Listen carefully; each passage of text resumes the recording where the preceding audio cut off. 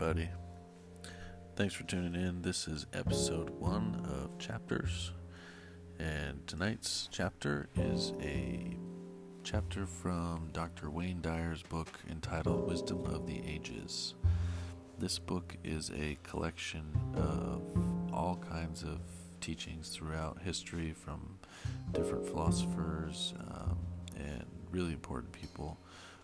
Spans decades and centuries over time. He's kind of gathered together what they were teaching and put his own modern spin on it and kind of his own perspective. Also kind of makes it easier to understand. Some of these teachings are a little bit difficult to understand, so he kind of just puts them in a way that's easier to grasp. So this chapter is chapter 6, and it's called Triumph. All right, let's get into it.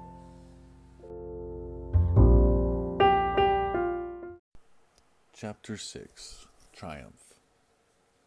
The 6 mistakes of man. Number 1, the illusion that personal gain is made up of crushing others.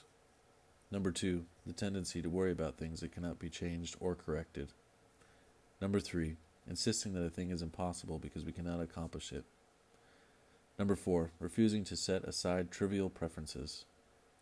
Number 5, neglecting the development and refinement of the mind and not acquiring the habit of reading and study. Number 6, attempting to compel others to believe and live as we do. Marcus Cicero, 106 BC, 43 BC. Roman statesman and man of letters, Cicero was Rome's greatest orator and its most articulate philosopher.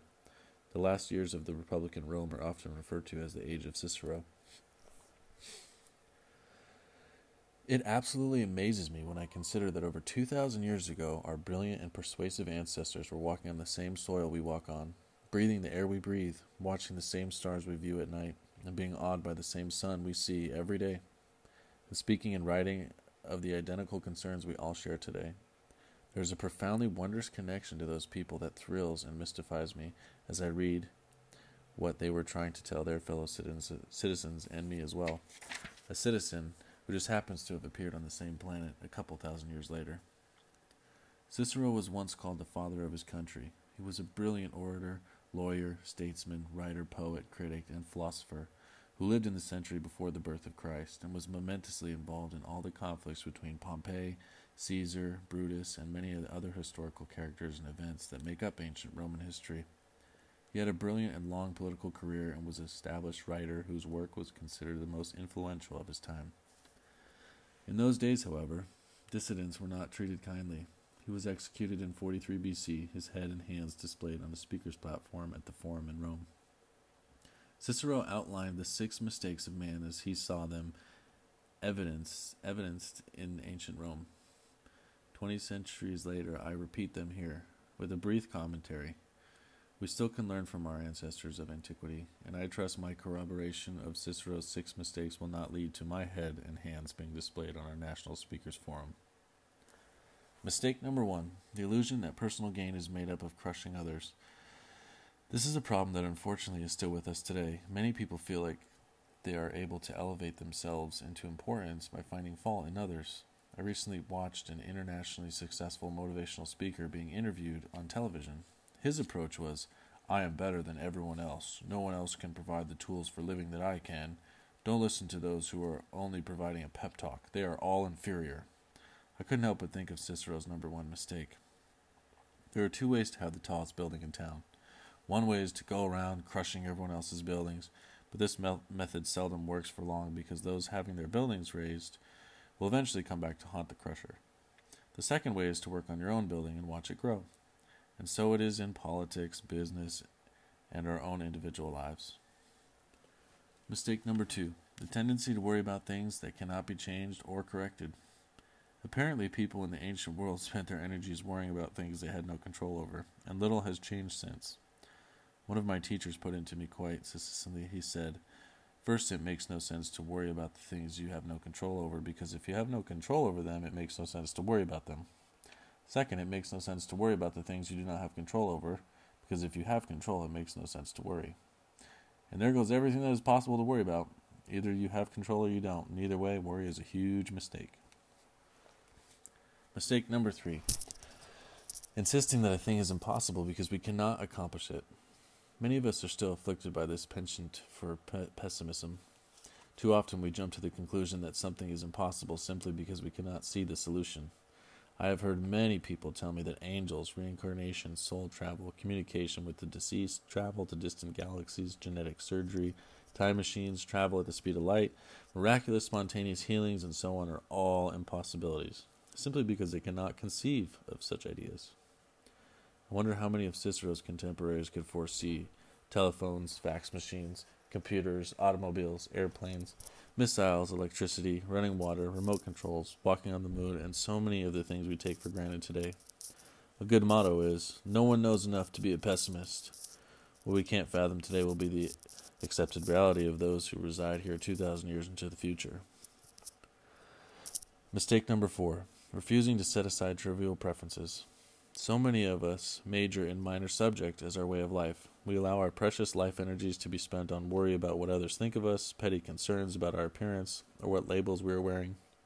We consume our lives in anguish over squabbles with family or coworkers and fill our conversations with drapery talk. Ego becomes the driving force of our lives, and with our self-importance persistently taking center stage. We go around, see hunger and starvation on our planet, but become impatient when we must wait 5 extra minutes for a table in the restaurant, where half the food will be discarded as garbage anyway. We hear about children maimed and killed by guns and gunmen by the thousands, yet we accept it as a condition that we can do nothing about. In our own personal lives, too many of us believe that we are unable to make a difference on the larger issues, so that we immerse ourselves in the game of our ego-sponsored trivial pursuit. Mistake number 5. Neglecting development and refinement of the mind and not acquiring the habit of reading and study. It seems that when we finish our formal schooling, we have completed our development of the mind. We have adopted our credo of reading and studying for the purpose of taking the examination and earning our merit in the form of a diploma or an advanced degree. Once a certificate is in hand, the need to study and refine the mind is terminated. Cicero must have noticed this same tendency among his fellow Roman citizens and warned them that it could be a prelude to the downfall of their empire, and so it came to pass. Our lives are greatly enriched when we immerse ourselves in literature and spiritual writing, not because we're going to be tested, but purely for the sake of personal enrichment.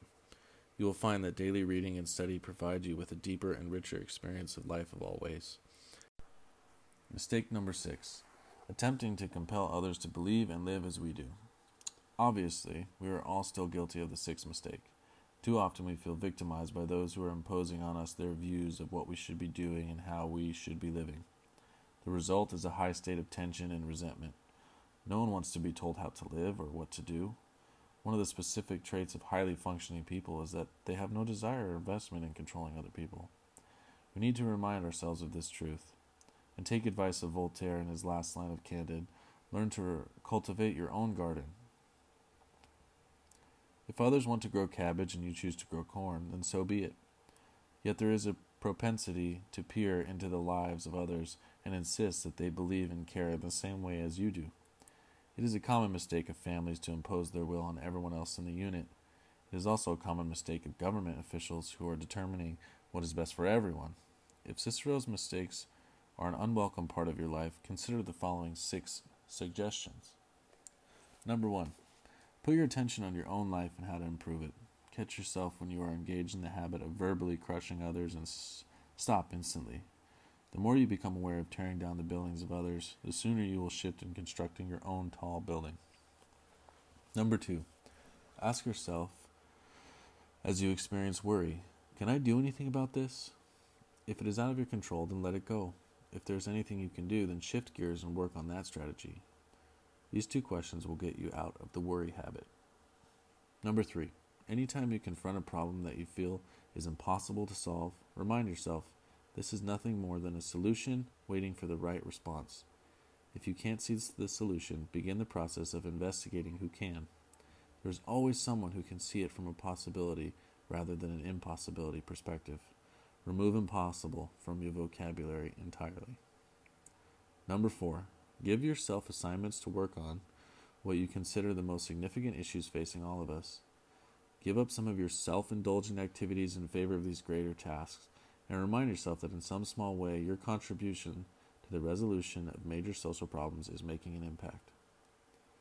Number 5, give yourself time to every day to read spiritual books or listen to tapes in your spare time, maybe while driving. Make a habit of attending self-improvement seminars or lectures in a community of all sorts of mind-refining subjects.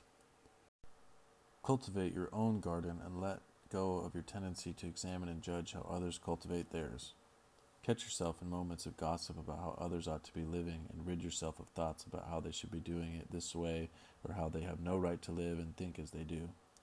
Stay busy and involved in your own life projects and pursuits, and you will be far too busy to care, much less compel others to believe and live as you do.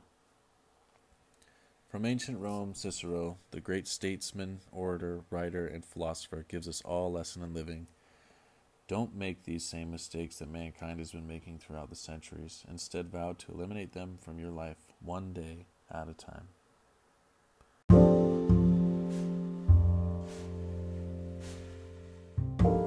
Alright guys, that concludes our episode for today. That is episode 1. That is a chapter from Wisdom of the Ages by Dr. Wayne Dyer. I chose that chapter because I thought it would be a very good chapter for the first episode. He's basically pulling from Cicero's teachings, and a lot of the stuff that Cicero was teaching and he touched on, Dr. Wayne Dyer, really kind of impacted me. I thought it'd be a really good fit for the first episode, just because they're basically talking about what's going to serve you in your life. And I really liked the part about letting others cultivate their own garden while you cultivate yours. And I feel like too much of our time is consumed in front of a screen, or comparing yourself to someone else via social media or whatever it might be. It was a really good listen, because it kind of gives you that perspective of shifting to concentrating on yourself and not so much comparing yourself to others or being competitive with others. Just cultivating your own thing and letting other people cultivate theirs without the judgment. And that's the real way to get ahead in life.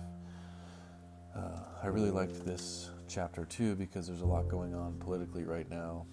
And